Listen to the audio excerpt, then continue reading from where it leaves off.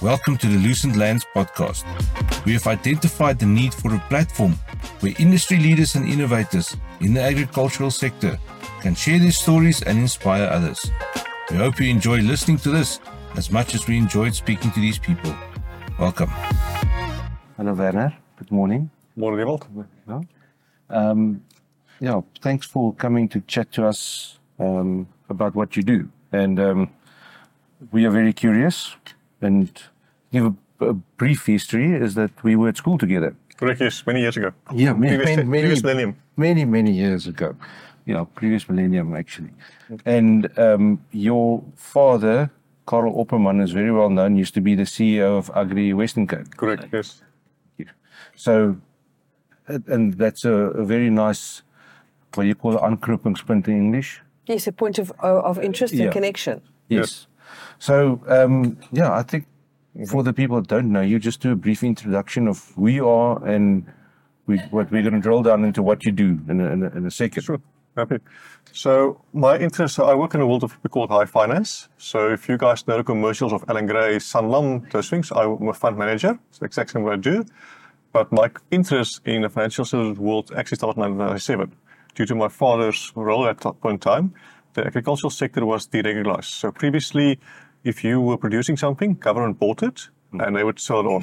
So in 1997, it got deregularized and you had to enter the open market. So my father was involved in that process, and that involved what we call futures and forwards, derivative contracts. So he had to set up structures, and I could access to his books that he bought. That's why my interest in the world of high finance got peaked. And that's my interest started to get involved in fund management, asset management.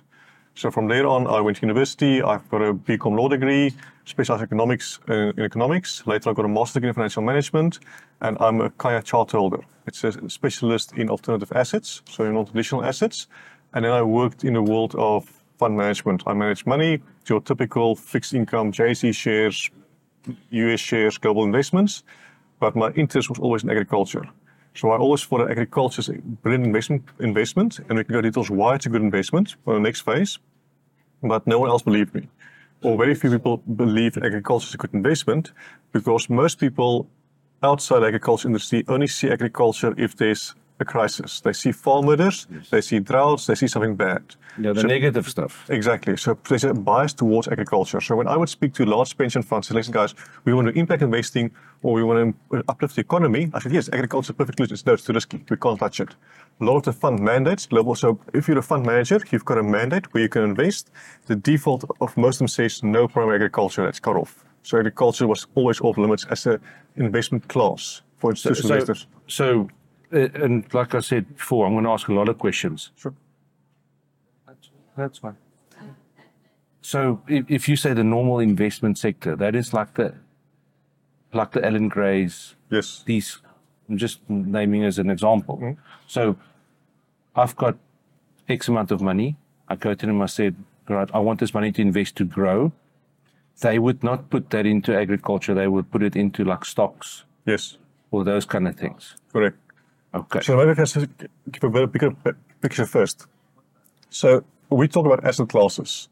Now, if you go to your financial advisor and you want a portfolio of assets, be it for savings for your children's education or for retirement, they would say there's 5 asset classes. They would say it's SA equity, offshore equity, property, and by property I mostly mean listed property. So shopping malls, the big shopping malls are owned by investment trusts. So that's the one.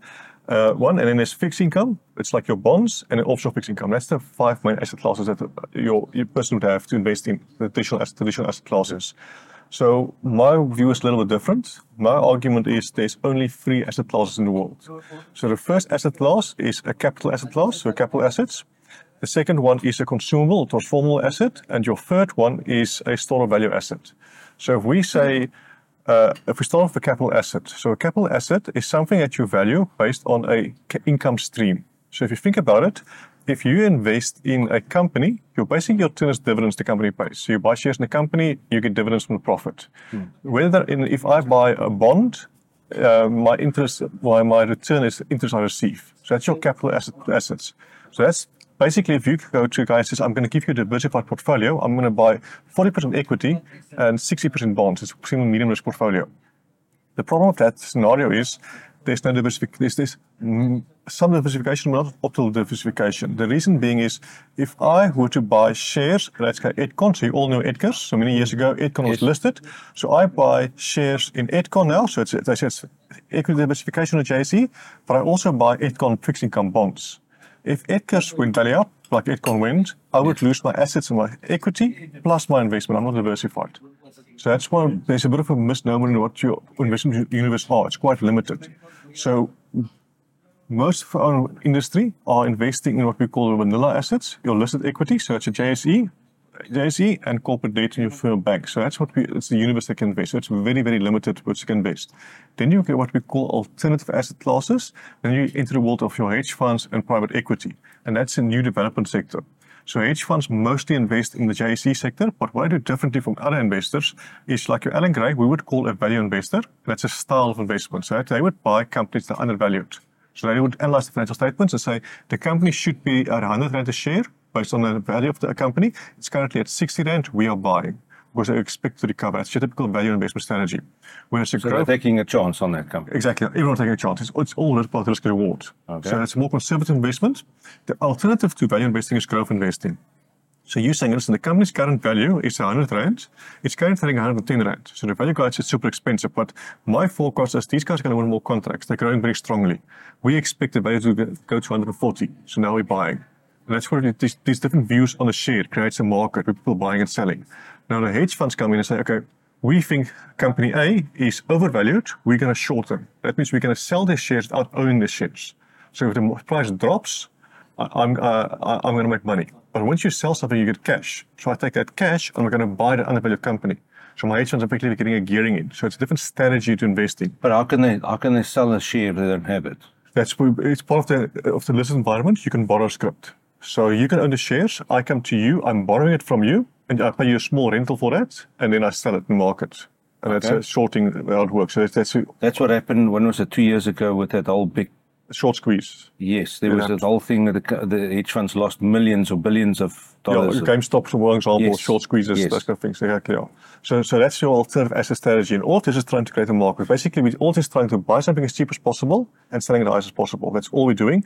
Then there's different strategies around that. And that's our universe that we're going to operate in. So now, as a pension fund, where the most money comes from pension funds in the industry, and so a pension fund needs to comply with government regulations. The main one is Reg 28, and that defines how much to invest in SA and how much to invest offshore, and which asset classes, be it SA equity, be it SA fixed income. That's prescriptive, and a small allocation goes to alternative assets, be it your private equity funds, which you invest in directly into a company. So that can be investing into a typical product, like a AutoZone. That's like you can this private equity funds own AutoZone. So that's like companies you can invest in. So like McDonald's, the franchisees were invested in the private equity investment. So that's the unlisted investments you can make. But that mandate would say no primary agriculture. So that means there's very little capital going to the agricultural sector. Okay. Now for me as an investor, it's all about supply and demand. If there's insufficient capital available, there's a mispricing. So there's a higher potential return to be able to be earned by investors by being a first mover into this agricultural world. And that's the opportunity we package into what we're doing in Gregarious. Okay. So because there's nobody doing those kind of investments, you guys are the only ones targeting that sector. So let's go from the farmer side. So we invest in the entire agricultural value chain, not just farming, but we use farming as easy to understand. Yes. So I'm a farmer, and let's just say I'm lucky, I inherited the farm. So now I've got a farm, but I need to do something on the farm. So the first thing is I need capital expenditure, so my long-term expenditure. So let's say I need to plant citrus orchards. As you all know, it's extremely expensive. And so you can prepare it now, start planting. It's 5-6 years before you get any income. So what you go to the bank and you ask for a bank for a long-term loan, like buying a house. It's a long-term loan. The bank said yes, but we will only give you, let's say, 60% of the value of the land. So I can use that money to do part of my development. But now that's used up. I've got no more access. Then your next form of capital would be a bank overdraft facility, but that's short term. It's 3 months to 6 months normally, and that's very strict. You have to pay it back very fast, very short. But that capital goes for working capital, maybe some wages, some small items. So that's the one aspect.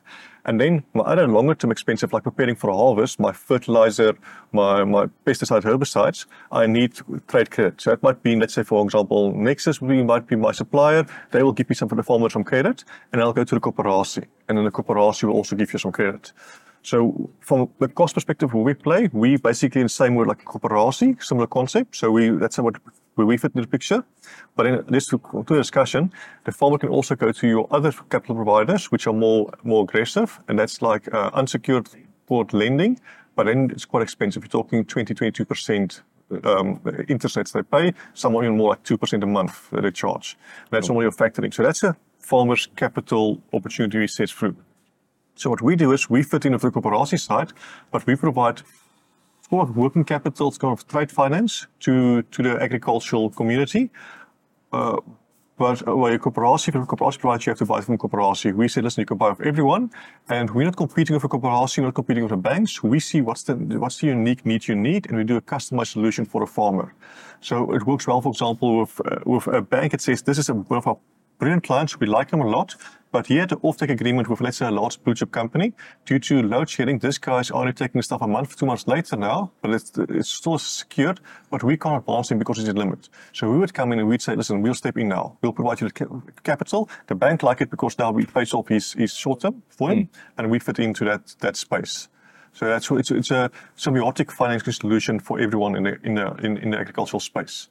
That's our first different angle. The second different angle is our money is Sharia compliant. So a lot of our investors are from a Muslim community. So I would say about 2/3 are from a Muslim community. The other third is institutional guys who just like what we're doing. So what we do is we do Sharia compliant trade finance. The only difference, basically, well, if we put it in a nutshell, what is to be Sharia compliant? First of all, is transparency. So literally, we show our cost of capital, the client shows the profit they're making, so it's full transparency.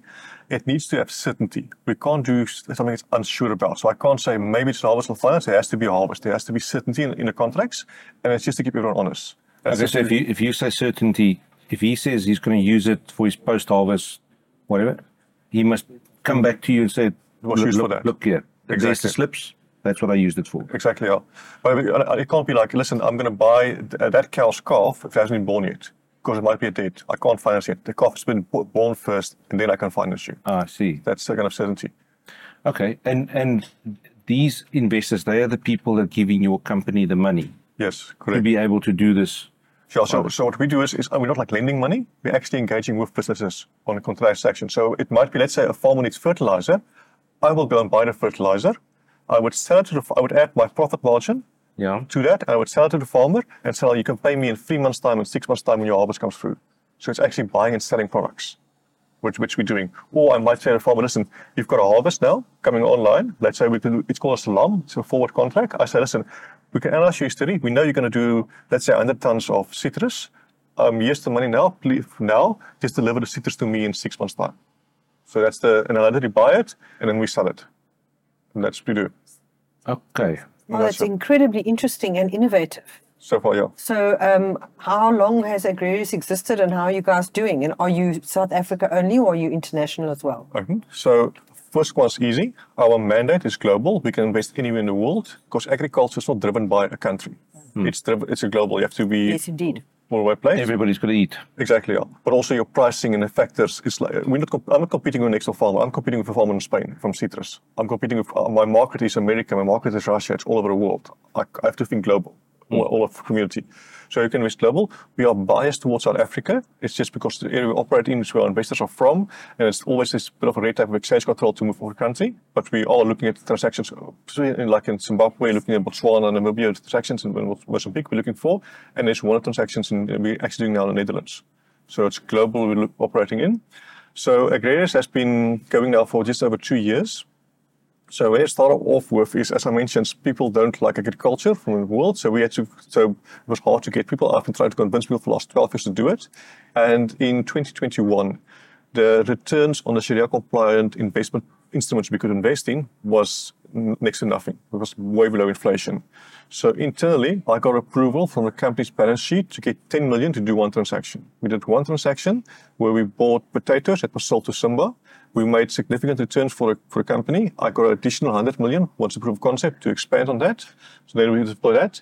And then end of last year, we listed a 10 billion note program with JSE. So it's a 10 billion program with JSE, and we issued the first 500 million. So we're currently deploying 500 million to agricultural value chain. So by the end of this year, we're going for 3 years now. That's incredible. So, Wow. Yeah, the plan is to come to market every 3 to 4 months to raise more capital for more investors and deploy the capital to the sector.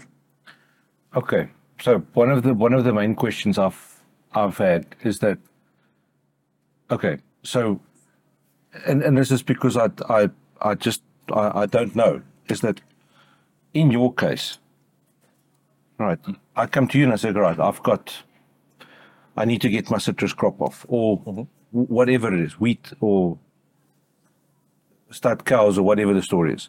I need to get this thing prepared and get it ready for market, and it's valued at, let's say, R1 million. Make it simple. You say, okay, right, look at the stuff. Okay, right, I can give you the R1 million, but then you've got to pay me back 1.1 million. Am I correct in saying that? Yes. Yeah. Okay. What happens if my crop is a failure and the money's gone? Okay. So what we do is we do a project-based approach. So what we say is, I'm not looking at your farmers like a typical, your land is my asset. My asset is the crop. So we would analyze what's the risk on the crop. So we would advance between 20 to 60% on the crop, depending on where it's a risk cycle. If it's like early stage, let's say it's your citrus 90 days before harvest, and it's in an area with no hail, so it's like air hail is quite risky, but it's like a low risk environment, then we can do advance 20% to you, because the chance, if something happens, the chance that you're losing more than 20% or more than 80% of your harvest is quite low. So the harvest would be our primary security. But you're saying that that losing 80% of your harvest, that's while it's still on a tree. Correct. So but what happens now if everything is done right, and like what we've struggled with the last 2 seasons is logistics and phytosanitary and all those things, and you then lose. So you don't get the income. You just don't get the money back. Irrespective. I'll get to that point. So if it's further down the chain, let's say it's packed citrus on a harbor now going out, then we can advance up to 60%. So there's still about a 40% buffer based on expected sales price in the market. So we do a lot of modeling on that sales side. So when we get involved, we've managed all these risks, and the chance of happening is extremely small. So that's what our primary collateral is focusing on. That's what our main focus. But then what we always do is always look for a backup plan if something goes wrong. And our backup plan would be another harvest. You would find a guy that still have citrus. He might have some other operations. So we detect other harvest. Let's say it's potatoes, but we also have a boinkies. Then we take a decision on the boinkies as well. So then the boinkies is our backup. So that's the scenario we will do in that case. And as a fallback, we'll look at other physical assets on that. Or otherwise, we'll look at within the framework we can do. We might just able to roll to the next season, because a lot of it, because it's a long season. Let's say the season starts February side and ends by December. So we'll probably get the last part of capital back, but if there's small amounts, it's still outstanding because we couldn't get full harvest. We just work it out to the next harvest. And there's contacts from that in place. So that's what I might work. But the long and short is he's going to have to pay the money back. No, there's not free money. No. My management, I have to protect my investors' capital and I have to get in return. It's not free money. But in general, let's say we come to you now and says, Werner, we are not particularly agriculture, but we work in agriculture. We need to expand our business, buy gear or whatever, and we give you a business plan and say we need X. Yes. And if that business, I'm just using us as, not that I'm asking you for money, but but if you now go and like I like watching Dragon's Den, and the people come and they pitch, and then what happens if that business goes bankrupt? Do they still owe that investor the money back, or? So in that case, it's a worst case scenario. So we only get involved in a businesses where there's little bit of risk. So we won't come to a distressed business. So once again, small things will happen, but if it happens, there's normally some assets that goes to a typical bank liquidation process, or a bank like in business liquidation process, and then we stand in line with other creditors, depending on how we structure the transactions. But we try to have we try to be at least first rank of some things. We try to ring fence like the harvest, because we buy our property, it's ring fence. So long as the harvest comes off, we'll get our money back. The race business fails, we still first line with harvest. But if the harvest was also gone and a full business collapse, then we look at the bank business being liquidated. There's part of that line, and that's just the reality. That's what we price in our return profile. So if we do 100 investments, yes, 1 or 2 will fail, but the profit we make on other investments would cover for that failure. I see. So that's how we spread our risk. Okay, and when you say, like, we keep talking about citrus harvest, but let's say a crop. If you say you own that crop, it's still, the farmer still uses his own marketers, his own exporters. Does the money come to you first, or does the money come to him and he then pay you? Or so we're flexible. So what we typically do is we try to work, unless the large farmers, we work via exporters. So we go to let's say it's a citrus exporter. We go to the exporter and we say, guys, we know currently the situation or the farmers are cash strapped. We know if the cost of shipping is quite increased. We know it's a cash flow crunch. What we can do is we can bring your capital. You will basically then be able to pay the farmer, let's say, a vanilla product, advance as he delivers. Once the fruit arrives at the harbor, you can pay him 60% immediately. That's advance. So what that case happens is we agree on a purchase price, we purchase it becomes our property, and then what we then can do is we can sell to the export company, almost like a day later, it sells to the export company, and agreed on profit. He goes and exports it, and then if he makes a profit on that, all of that profit comes to the export company. And those export companies normally have a contract in place with the farmer, whereas any surplus gets paid to the farmer. He takes their commission, and they pay to the farmer. So it's like it's our crop, we agree on a profit rate, but we cap our upside. And then any upside over and above goes to the farmer or the export agency. okay. The way you outlined the financing of the agricultural sector, how a farmer would finance his operation, you did a very good job of that. And I was involved with farming in my past before, so I know about that. And I think the gap that you are providing in the market is a very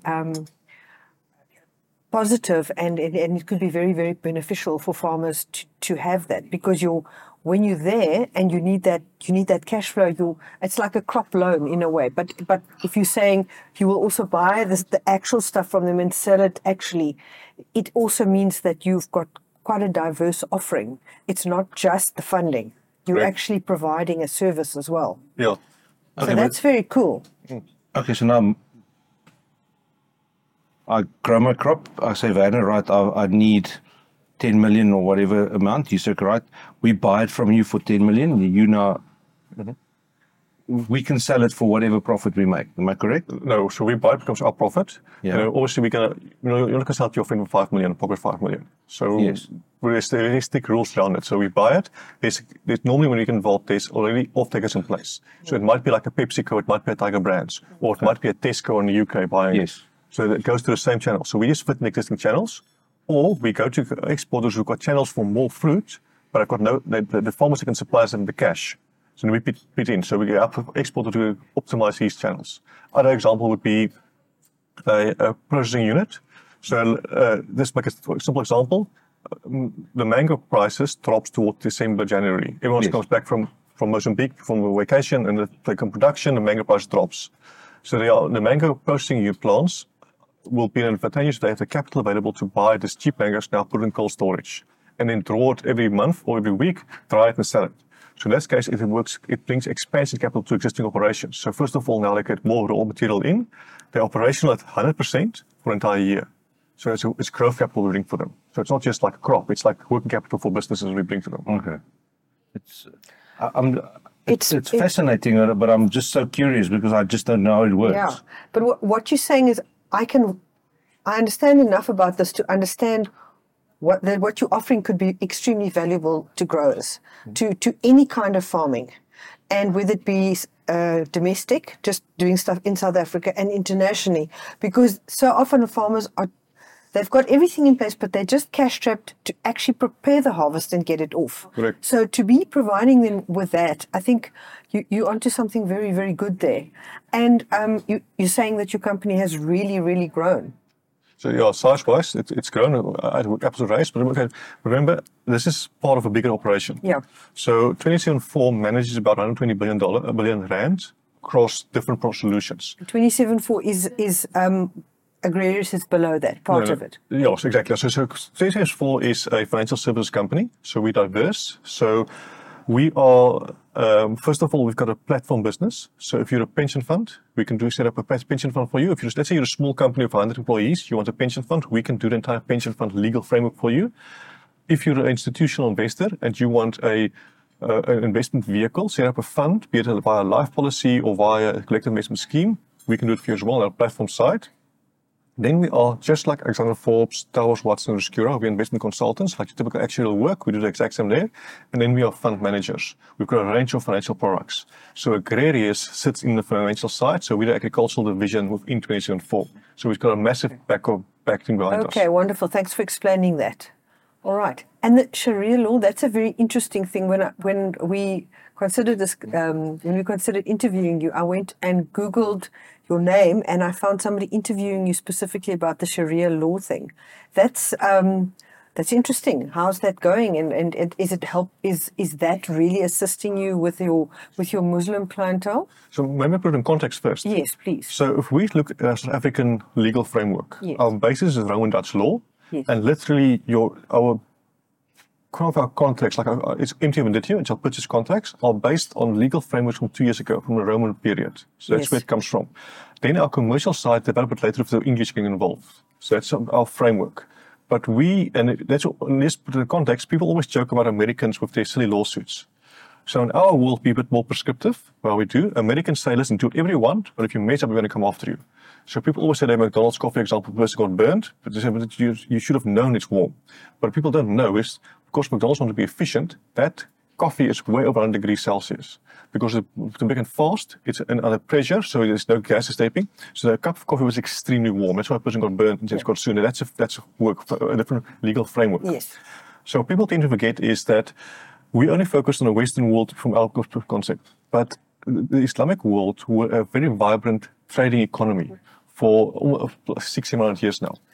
It was mostly trading happening between the Middle East and the Far East, like Asia, China, we're exporting out. So that existing legal framework contracts are in existence.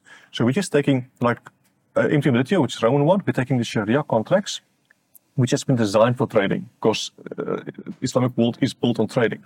We're using existing contracts, which is ideal for what we do, and adapt them to the South African framework.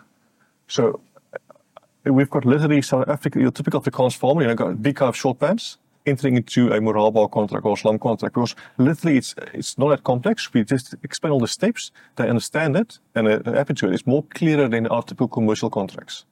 And that's why it well, works. thank you for that very, very good explanation, because if you don't know, you don't understand. And it's really great that you can break it down for us so that we can understand that. Because that's unusual. But if you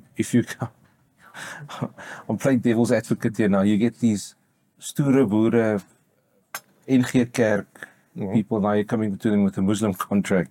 I'm sure there must have been some questions asked on.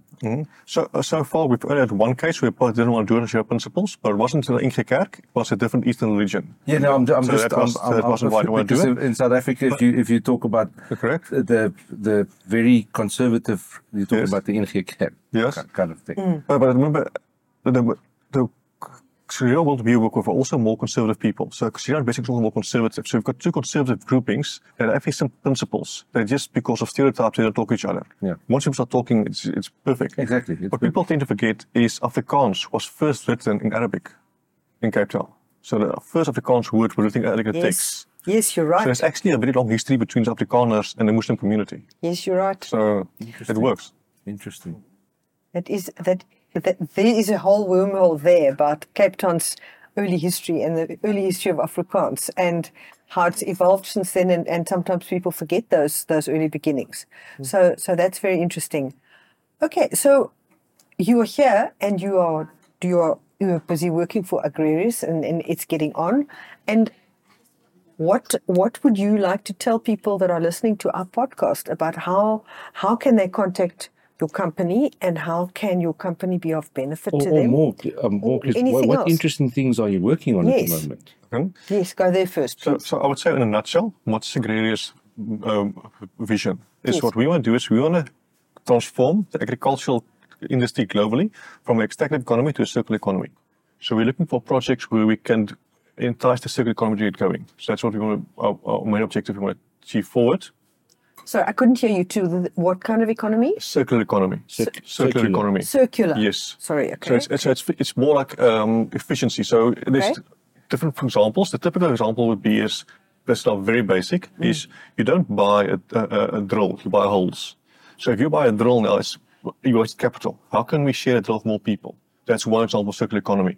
It's we can do it all the down way. Let's say look at the slaughtering environment, where people are literally using the blood from animals. They're growing flies with it, fly larvae, feeding it to fish. So it's all that circular thing. How we can make it work. Okay, I'm with you. So it's more about. It's not like the fluffy green stuff. It's the hard green stuff that's enhances efficiency. Yes, that's what we're after. So that's what we want to achieve. So we help provide capital, bring it through markets. What are we looking for? So basically, because the analysis is quite intense, it takes a lot of man hours. We prefer not to do deals less than 5 million. And that's normally just like if there's potential to increase it to higher. So our deal transaction size is between 20 to 50 million. We will start small and see if it can grow. But let's say we start off like at 20 million, then at 50 million, then we can move to 100 to 200 million over time. So that's what we look for. We're looking for anything in the agricultural value chain. And that's broad. So it's from the components of fertilizer. That's big. That's huge. All the way to recycling and everything it touches on it. So remember, it's also importing. So we're looking to import stuff that goes to Woolworths now. So finding an import for fine Woolworths. So it's all the way through. And we can also look at some technology stuff. We can also look at the aspects around leasing of instruments. So like one of the big things we're looking at now is renewable energy, because the farmers have solar panels in place, but Eskom fixing, they need batteries now. So maybe we can help with the batteries coming in. Or you've got a pack line, you want to increase your pack line's efficiency, you want to install these high fancy camera sorting things, that's like 5 million. But given the last year bad harvest, you can't afford it. But if you put it 5 million in now, your harvest, your yield will increase. It's going to increase things going forward. So that's the kind of things we can look at as well. It's like a 12-month, 24-month financing of those instruments. That's the kind of things we can look at. Interestingly, it's difficult to mention names, but let's talk like the ostrich industry. People understand that 90% of ostrich land in the country comes from SA, or globally used comes from South Africa. So all your Prada bags, your Louis Vuitton bags, it's from South Africa. It's from small towns in South Africa going to the world, the extreme luxury products. That's the projects we're working on to provide capital. So the ostrich industry is recovering. So if we can get more capital in the ostrich industry, it will grow more job creation. So what we're literally doing is, from our perspective, we're raising capital from the JSE and having it flowing to small rural parts all across the country. That's incredible. That's incredible, because the rural areas in our country really, really need that. So it's good to hear that in an industry like that is benefiting from what you're doing. And I mean, it can work for everybody in the agricultural sector. Correct. Do you have a lot of people knocking on your doors? We have a lot of people knocking on our doors. We take calls from anyone, so we're open to discussions. Because if I do deals, I might know someone can help you, or say upfront, listen, what we try to do is we try to have our turnaround time in 1 month. So from engagement to payout within 1 month. Normally, what causes delays is the analysis part, so the data we collect. If you've got a strong accounting team and you've got everything's up to date, then it's easier. But unfortunately, a lot of the farmers have legacy issues. It's like multiple trusts, multiple companies. That takes time for us to analyze. That can cause a delay. And then sometimes the contracting side, because we use large legal firms. You probably those guys also use large legal firms, and the lawyers start talking. Quickly, 2-3 weeks is gone. So but our goal is to be turnaround in 1 month turnaround time. Wow, that's also phenomenal, because very often time is money, and the people need to get the money in. They need it fast. Correct. Because if you're on Facebook, on these agricultural groups, or LinkedIn, or wherever, there's a heap of young people, and if we can say it, young black people, who's all looking for investment for this big thing. And be it what it might be, a chicken farm, it might be a vegetable farm. Are those the kind of people you're looking for, or is the risk too high? Or those ones difficult for us to do, because there's almost no track record. So we can't trust it because our track record in the first place. And they're also extremely small. So what we normally try to do in that case is, how we do impact investing is, we would partner with, let's say, a large commercial farmer and say, look, guys, we're going to keep this capital, but remember, we're an impact fund. There's some criteria. So there's a green criteria you have to apply to, but we can also do social criteria. So listen, we will finance your butternut harvest for you. Yes. One condition is, there's a guy next door to you, a small emerging farmer. We want you to employ him now to do the harvest on your behalf. So first of all, or buy his product. We'll get that one. So what we do is say, first of all, we'll finance it, but you can't harvest it. You have to hire this guy to do the harvesting for you. That means there's a bit of a skill transfer, but small guy normally only have enough capital for one harvest. When plants, nothing happens else. There's more capital going to him now from his income and earnings, so he becomes more stable. So that's the first one. Secondly, when the guys come from Nexus, whoever comes to you to your investigations for your programs, please have them stop him as well and inspect his harvest as well. And if you need all the stuff for instance as well, add it to your freight. So all of a sudden now that small farmer's cost becomes less. That's the one angle we do to it. And yes, when he goes to market, take his stuff with you to market. So that fits in as well. Other ones we're looking at, for example, would be, let's say we work with abattoir. So we provide capital for their slaughtering. They will supply to your butcheries. We say, guys, what we can do is the small butcheries in the townships, which you're already supplying, we can help you to give them with better credit terms. So we don't give credit, but we can say, you normally would say you have to pay us in 1 month's time. If you supply to these guys, you can get 2 months to pay us back. And that's how we can make it work to get a small businesses indirectly support. It's just because if you think about our contracting expenses, it's easily 500,000 to 1 million rand, our legal bill for a transaction. So that's why it's difficult to do small transactions. Yes. So is this what you've described, is it happening quite a bit? It's happening a lot, yeah. So we've rolling out now. So we've got a few of those happening. It's happening in the for example, we used the mango one. So immediately employed more people. You could buy them from smaller farmers. So that's the first one. We're looking at our abattoir ones where we're supplying to the townships. Well, it's a different model. So that you've got the prime cuts being exported. Then you've got your processed meat going to Burger King and McDonald's. And then you've got your slaghuizen, your butcheries goes to, and a portion goes to the townships or your boxer stores. So that's where we're selling for giving the terms. So that's how we try to get our impact to the smaller guys.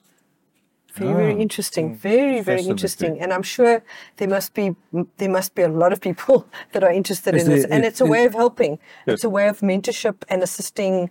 So it gives people, because mentorship in the agricultural sector, everybody wants it, but it's expensive for the mentor. So if you could be helping the mentor, they can help the other person. Correct. Is there success stories where you can name the companies that has come through this ranks? Most of our guys are still large commercial ones, so they're already established, and there's help to expand them. So I don't know if I can mention names because we're on NDAs. Okay. But what we will be doing is on our social media. We'll be publishing success stories in the near future. There's multiple steps for us. So there's first the client confidentiality, he needs to prove it. But then because we list it, there's additional oversight we have to do as well. So you need to get, like, let's say, compliance or JSC just says, I'm going to announce this. Are you happy with it? So we're just careful what we are doing. But mostly so far we've had successes. Literally, we say we're a growth fund. Well, first of all, we're an impact fund, we're also a growth fund, both figuratively, so we're helping companies grow, but also literally because we're investing in growing assets. Yes. So our main clientele are guys that have a pipeline to expand, but need a capital, and the capital building is help to expand. So that's, so I can't have any specific success stories yet. Okay. So we've known each other for a long time. We've had some dealings after school, but not a lot. So it's good now. I know more now. But if you go to a function or a braai or whatever, and you're standing around a fire and people ask you, what do you do? What do you say then? Because now this is quite a mouthful of all the stuff. Elevator pitch, basically. Yes. Yeah, to explain. But I'm easy. I can say, well, I take photos. Yes. And Louise can say, well, she's a writer. But what do you say? So I normally, depends on the audience, you have to see what their framework of reference is. But most I tell guys, I'm a stockbroker. Because people have no idea what stockbroking is. They think of buying and selling shares. So I'm not really a stockbroker in my world, but I'm a stockbroker. I'm buying and selling listed instruments. And I said, okay, but there's actually small tweaks. I actually manage money by allocating to other funds or allocating to stock to shares. But then there's one step further. I'm actually one of the guys doing the actual investments on the ground. So that's why I just explain that I'm a stockbroker, or think of me as your actuarial consultant. People have no idea what actuary does. But when you started going down this rabbit hole, and because I know you were involved with quite a few of these organizations, and like you said, everybody's kicking against agriculture. How did this small crack open up to get through? Sure. So I think it's probably a benefit of COVID. There's a few reasons. So first of all, the interest rates dropped significantly. So all of a sudden now, let's say I'm a normal fund manager. My mandate is to outperform CPI plus 3. The equity market, we're looking a bit dicey. Not going to get my CPI. My fixed income instruments, my government bonds, or my other bank paper were giving me like 4 or 5%. My inflation was pushing 6, 7%. So I know I'm going to miss my mandate. Now I'm forced to think of it differently. looking for other stuff. So what I can bring is, I said, guys, I'm offering you a higher yield, and that piqued the interest. So now people got interest to it. But then at the same time, people started realizing with COVID, supply chains collapsing. They saw empty shelves. They saw shortages developing. And they all realized, but this agriculture is quite important for us. So I have to get involved, not just because of the return I can get, but for the society as a whole, it's important. So now, from that side, agriculture is becoming a bit more topical now. So there's more interest now. And people were also realizing, we assumed agriculture was very risky, but we invested in safe businesses that got destroyed in COVID. Yes. So now, maybe I was wrong in my biasness against agriculture. What I thought was safe was actually not safe. Yeah. So now people's risk appetite has also changed a bit more. Very interesting that COVID has been such a shake-up in so many ways. And things like suddenly realizing that the agricultural sector is actually the star of the show, that it kept feeding our country through the whole COVID time, because people were plowing away at the agriculture, doing it, getting on with it. And suddenly, as you say, eyes focused, suddenly other stars didn't have the luster that they had previously. And suddenly people were realizing that the agricultural sector is actually really what has been driving South Africa.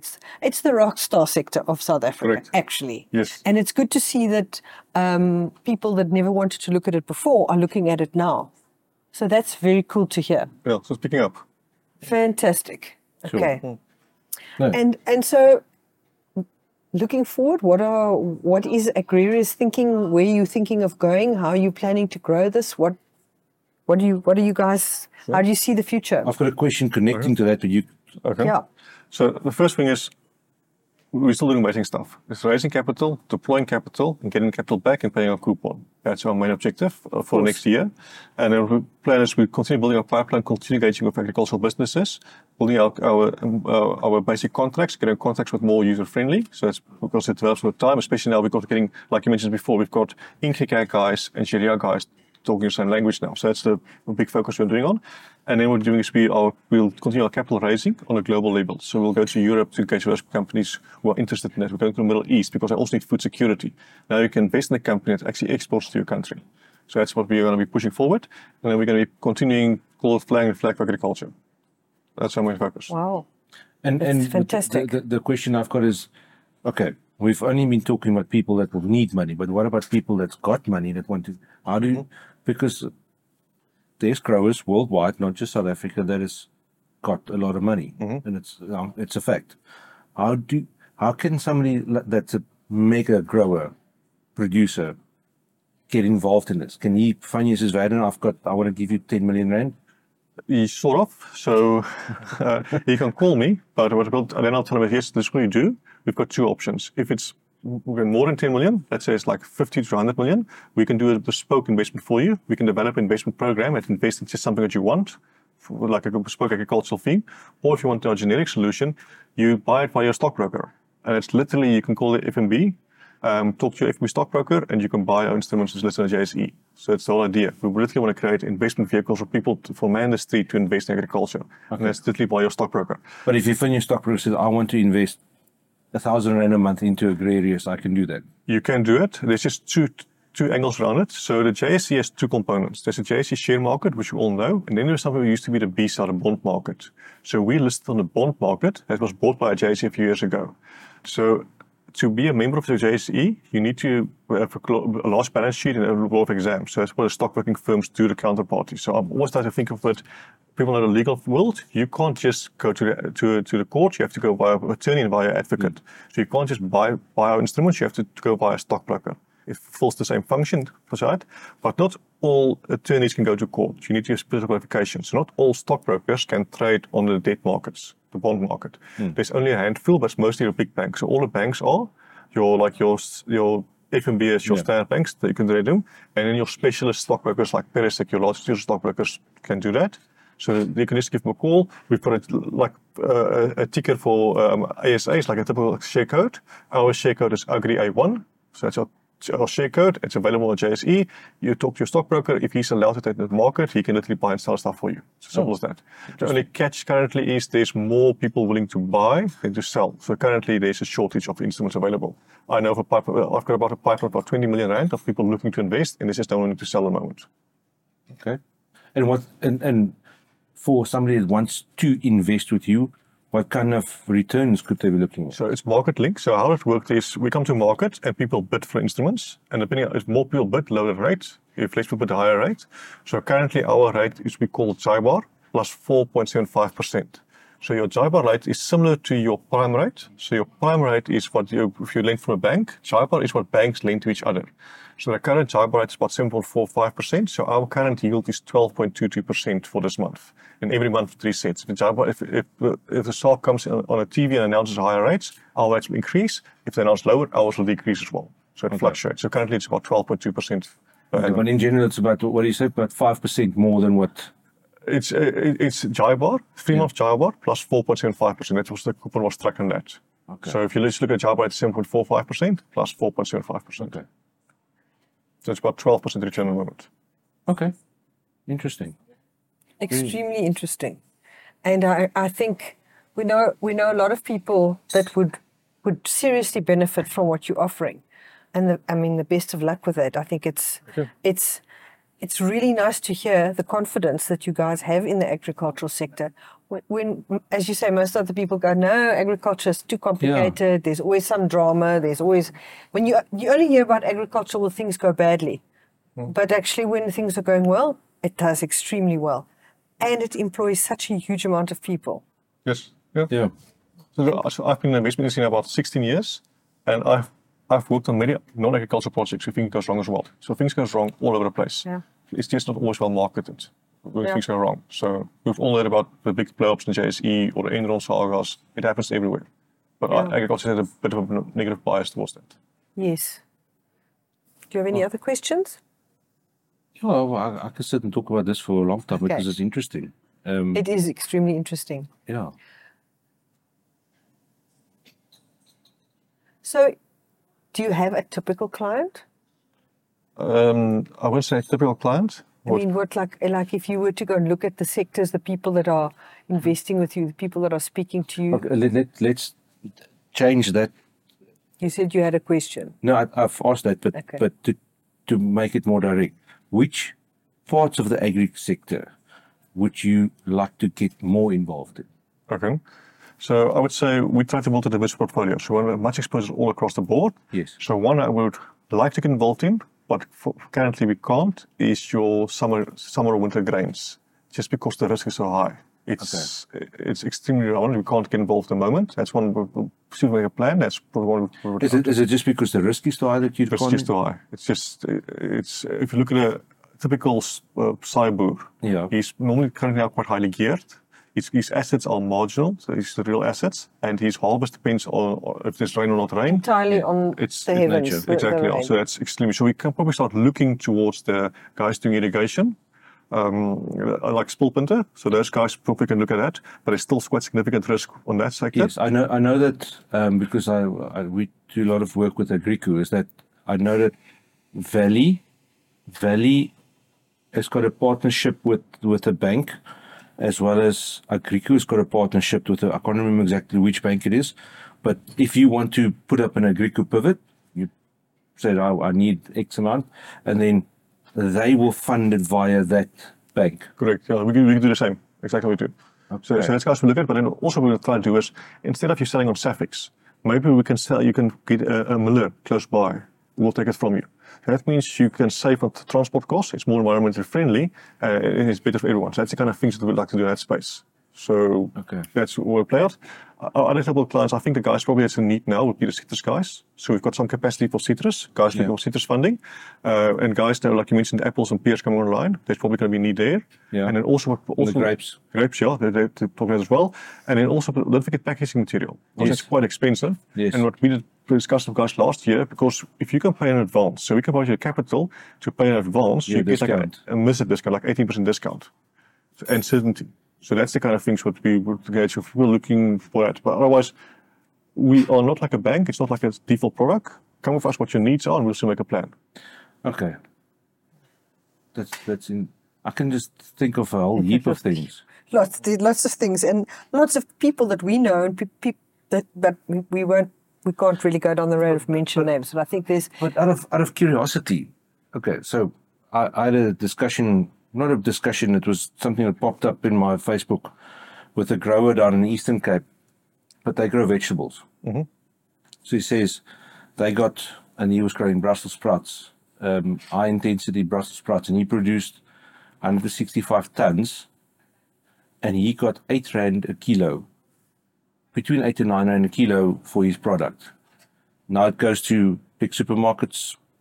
Yes. Yeah. There's only a few of them, and they sell it at 115 rand a kilo on the shelves to the Joe soap. I don't know if this, I'm just curious. Is there a way that you guys have maybe thought that we can get, especially with vegetable growers, to get it more direct access so that the general public can buy more direct? Because the main supermarkets, they're coming with this thing is that we've got a cold chain, which often doesn't work. And now with load shedding, it really doesn't. If you go into our supermarkets, the produce is up to crap. They've got storage and logistics and the footprint and all the bang shoot. Is there anything that how we can get these guys to market directly? So have you thought about that? Yeah, we've thought of it. We're actually engaging some of the guys supplying to the supermarkets. So it's like big warehouses or distributors and buy from the farmers for some contacts they have to the supermarkets with those ones. People also just remember, you get 8 rand for a cabbage, you deliver 100. By the time it reaches the supermarket, 20 has been just damaged or destroyed. So there's also quite a loss factor as well. So that needs also be recouped from supermarkets. But yes, the pricing there's a big mismatch between what the consumer pays and what the farmer gets. So we are looking at the direct options, but it's quite difficult because the actual distribution is intense. So during COVID, there was a company called Terra Madre, they Grobo. Oh yeah, I've met them. Yeah, that's a brilliant concept. So they started the process. So they got somebody they're initially all over the Western Cape, the metropolitan, but it also reduced. There was a girl that made it. Exactly. I've been there. Remember that photo I've got with the girl holding the eggplant or the yes. Yeah, that's a brilliant solution. They had a fantastic cider as well that they produced. Yeah, ciders. They do also peregrine pies. Yes, correct. Yes. So what they did is they had like twice a week, someone come to Cape Town, and then we distribute from there or from someone else's warehouse. So that was one model, but it's a very niche market. Yes. So that's what you do. It's focused towards the affluent user. Exactly. Yeah. So that's the affluent user mostly, and to scale that becomes difficult. Yes. So if you think about a logistic change that at a typical Woolworths, just so my place is Sea Point, I look out in the Woolworths, there's trucks coming from 5 o'clock in the morning delivering. And it's almost like I can't just have one truck with everything because of rules. I have to one truck for milk, one truck for meat, one truck for fruit. Yes. So the logistics is the biggest nightmare for the farmer to have access to it. And the consumer will probably not be better off if you have to incorporate that pricing. Yes, I've and this is a global problem. Sorry, this is a global issue. It's not just here. It's everywhere in the world. What the farmer actually gets back in his pocket after the whole supply chain is paid out and the consumer has bought it is a very small part of what the final cost is. It's how it is. And if to change that, you'd have to completely revolutionize the whole supply chain in order to achieve that. But it's interesting how farmers markets have become a lot more supported, yes. And a farmers market is almost like a leisure activity. You go there to walk along and to and you're going there, you know you're going to be spending money. Yes, and you don't go there with an empty wallet. You're actually going there for leisure in a way, and you're buying some nice stuff while you're there. It's not like going to supermarkets; completely different environment. Okay, so one thing that we're looking at, but it's like a few years down the line, is need this data. So big data is becoming more popular now, but it's not available yet. So what you can start looking at is looking at buyer patterns in the city, and you can see which days of the year people are buying, let's say, tomatoes or buying something else. So you can start optimizing your farming supply chain. So which farming area would have the highest potential yield, most efficiently produced, the most cost-effective way to service that specific week in that city, and linking it back to it. That's the only way you can get the direct way. How are you going to get that data? So we've got some projects we're working on, but it's as I say, it's quite long because it's data mining. Yes. It's first collecting and then data mining. So that's the only way you can get probably directly going. So I'll get to the solution would be almost like a ghost. You guys know what a ghost kitchen is? No. I've heard the term before somewhere, but I've got no idea. Okay. So in the city now, if you go on your phone, you order Uber Eats. Okay. Yeah. They don't necessarily go to the closest KFC. There's called fast food restaurants in buildings with no logos on it. That kitchen makes a McDonald's and a KFC burger. Oh. So the Uber guy arrives there and he just picks it up, so they do everything, and it gets delivered to you. You think it maybe goes KFC has delivered it. That's not how it actually works. So what you can do with this data now is if you can get like the central unbranded warehouse, so you might buy from Woolworths, but that same warehouse or shop supplies Pick and Pay and Checkers. It just gets put in this Woolworths bag. So it's the same going through there, but then if you know which area is going to be demanding it, so you link it to that. So that, but that's once it gets 3 to 5 years down the line. Just a lot of data. But will those be private individuals that set up those all the distribution? It will be large corporations doing that. Okay, so Checkers and Pick and Pay and Woolworths will be working together and footing the bill for the Or it might be another company setting it up and we're approaching for a contract with Woolworths and a contract for Pick and Pay. To say, listen, give me your packaging, give me your... Because you all know, if you can buy something you buy at Woolworths and Pick and Pay the same supplier. It's just different packaging. Exactly. So you can do the exact same. There's a couple of like, I was at a cucumber farmer the other day and he explained to me the difference between a Checkers cucumber and a Woolworths cucumber. And it was quite fascinating. Well, it's exactly the same product, but you pay R3 more just because it's got less of a bend. Yes. So it's optimized for the customer needs. So that's the only way we can get a farmers directly in. But that data must be available. No, it's not. They're just not giving it to you. No, it's not available because how does Woolworths know that their clients prefer a cucumber with, if you put it down with the bend like, so you've got a gap at the bottom, it's 1.5 centimeters or less, and Checkers is 2.5 centimeters. So that data is available, but a data to say in this area, this square kilometer, what's the demand for cucumbers? What's the demand for tomatoes this day of the year? That still needs to be developed because that if you link back to your supply chain, so you can minimize your wastage. I do think they will have something like that because how do they buy? They can't just go and buy because buying. Talk to one of the biggest things that Woolworths, those guys have, everyone, not just Woolworths, is missed sales opportunities. So a person would walk into Woolworths looking for a cucumber. There's no cucumbers on the shelf because the supply chain failed. They're losing millions for that. So they've battled the same issue. So that's the thing. Another thing that's happening also, big data is a massive thing we're doing in my industry. So like one of my former colleagues, they're on a stockbroker, a high-end stockbroker. They do analysis for fund managers. So this is, people find it a bit scary, but they don't just analyze the company based on financial statements now. They are collecting data. So they've got agreements with, let's say, Tracker company. They will look at a shopping mall, let's say Tiger Valley up the road, right? They will map the cars going to Tiger Valley from which streets in Durbanville. Then based on the house valuation, which is public knowledge, they can have an idea what's the spending power going through the mall. So they model the spending power to Tiger Valley based on people coming and going, or on the cars driving where it's coming from. And then they can start linking that now to what's the shops in Tiger Valley. Now you duplicate it with all the ShopRites, all the Woolworths across the country, mapping a data, so they've got an idea what's the spending power entered to it. So now that's step one. Now they've got computer program or machines scanning the internet, looking for Checker specials, looking for all kind of specials, pulling that data, wrapping it in.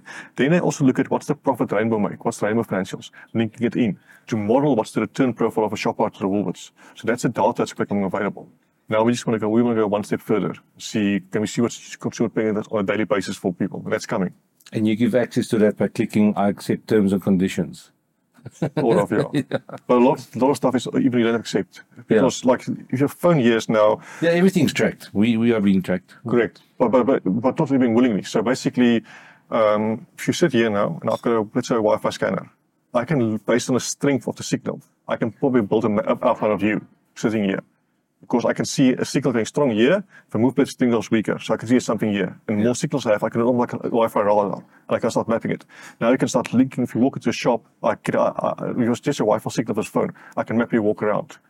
So if you walk into Tiger Valley, for example, it picks you up there, and then it looks which shops you went to. And then you can, if you stand still on a specific shelf, people see you spend more time with interest, what was in the shelf. And those things are in the shops? It's in the shops, yeah.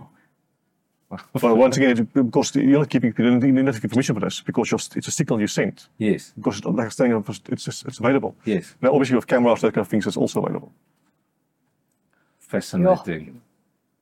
Yeah, interesting. Is there anything like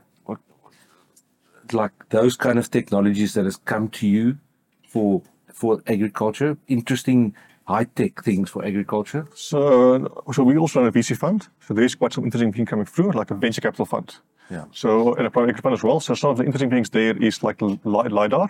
Yeah. So that's for like tips of silos, that's ones, but also linking it to drones now. So that's like stuff that we invested in. Not drones, but the LiDAR components that are being made. So we actually one of the global leaders in LiDAR. We're supplying all the world. So that's one South Africa. South Africa, yeah. Oh. Specific company we invested in. But not as Agrarius, as our bigger group. Yes. So that's the one area that picks up. So that's going on. One guy, I can tell, I'm not sure I can tell much about it, but they've got like a camera now that drives up and down. You put it in a motorbike. Yeah. It drives up and down orchards. And it does a scanning of the fruit to give a harvest estimate, and then it gives a ripeness. So that's the one that's quite interesting. It's quite a bit more than other ones we've seen. So that's what's quite interesting that's popping up. And one I think is also going up now is, it's not like new, but it's hydroponics. I think there's been quite a jump in hydroponics availability. So it comes back to my argument as, if you can map where the person's going to be buying, what's going to be buying, you can start growing like a ghost kitchens. You can have like a vertical farm on a roof in Cape Town. So now I'm in my office, I know I'm going to be ordering it. So my tomatoes, I place my order, and as I walk out of my office, there's a package for me in this lobby, and I pick it up. So that's one potential that's going to come through. So fascinating. Very, very interesting.